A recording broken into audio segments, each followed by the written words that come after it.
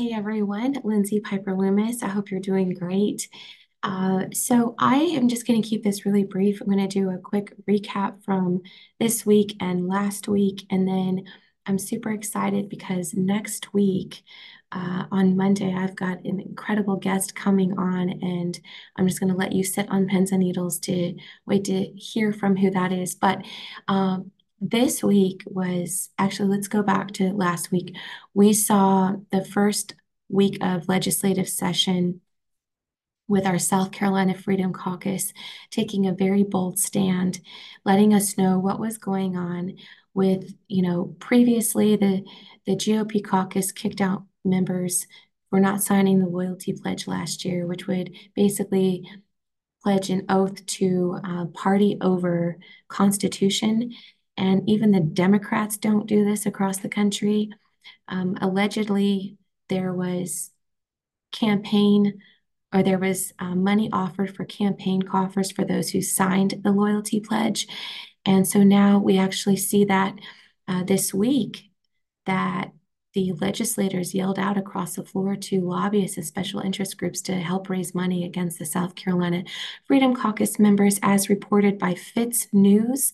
So you go to fitznews.com, and they call the South Carolina Freedom Caucus members crazies, because last week the Uniparty was putting forth a uh, rules change where it did go through the Rules Committee provisions.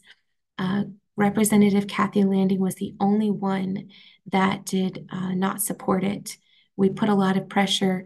So we have a temporary victory because it's been basically shut down. Could still come to the House floor for a vote. They would not be wise to do this because the entire country has actually been watching the Freedom Caucus the last couple of weeks with what they've been doing and trying to pull.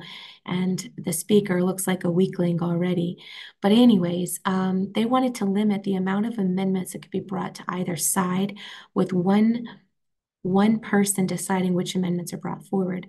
So the interesting thing is that when they kicked the members out of so essentially the members of the South Carolina Freedom Caucus did not sign the loyalty pledge, they were kicked out of the GOP caucus.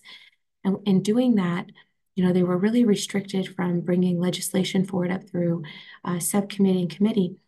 For example, Representative Thomas Beach had a bill that would ban drag shows exploiting minors, um, medical castration, pediatric medical castration bills, all these different pieces of legislation.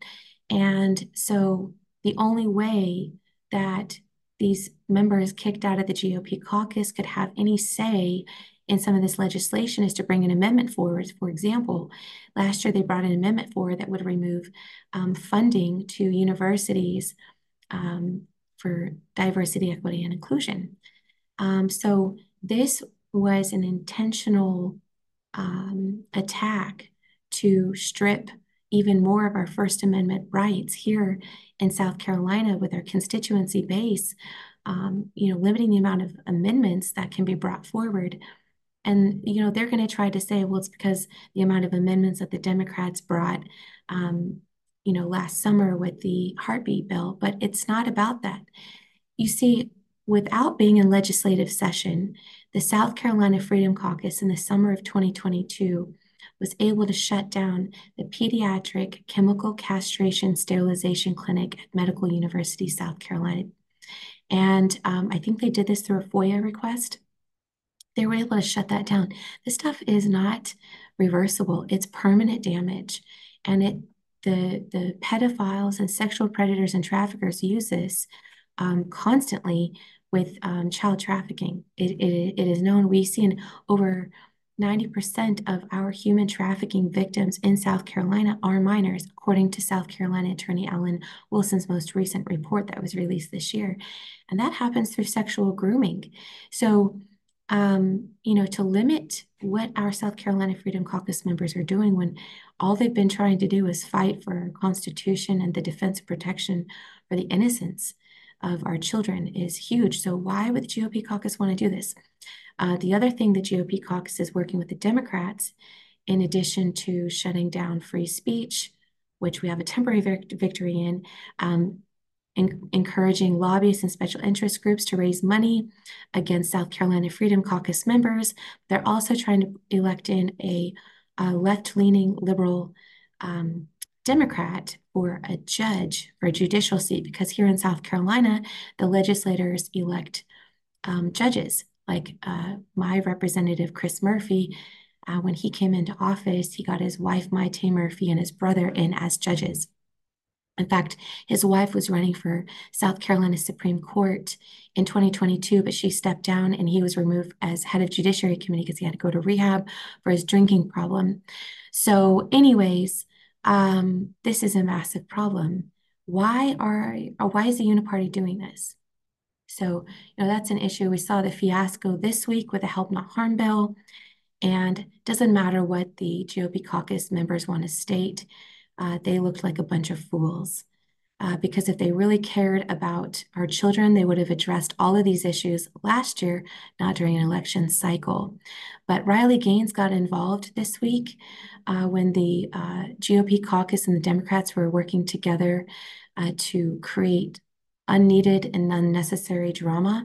Medical castration should actually, people who administer chemical castration and medical castration should face, upon a trial, should face a penalty, a death penalty. Anyone who's involved in consuming and distributing child pornography, child grooming, sexual grooming, child sex trafficking, any of this and this castration, they should face the death penalty, in my opinion. And I would push for this type of legislation if I was running for office. Because it's wrong on so many levels. But anyways, our South Carolina Freedom Caucus did a great job in taking a stand. Riley Gaines got involved on social media, several members, grassroots leaders across the state, even General Michael Flynn. When I sent him a link, he took to X and began to spread the word. And the GOP caucus did a complete 180 and changed their stance. It doesn't matter what they try to say. The stuff is out there. So just wanted to let you know, we got people like Micah Caskey acting like a fool. And then Gil Gatch, Davey Hyatt, these people are just corrupt politicians and don't deserve to sit in the seats that they're in. The last little bit of information for those of you who subscribe to the newsletter, who have been kind of a part of this journey.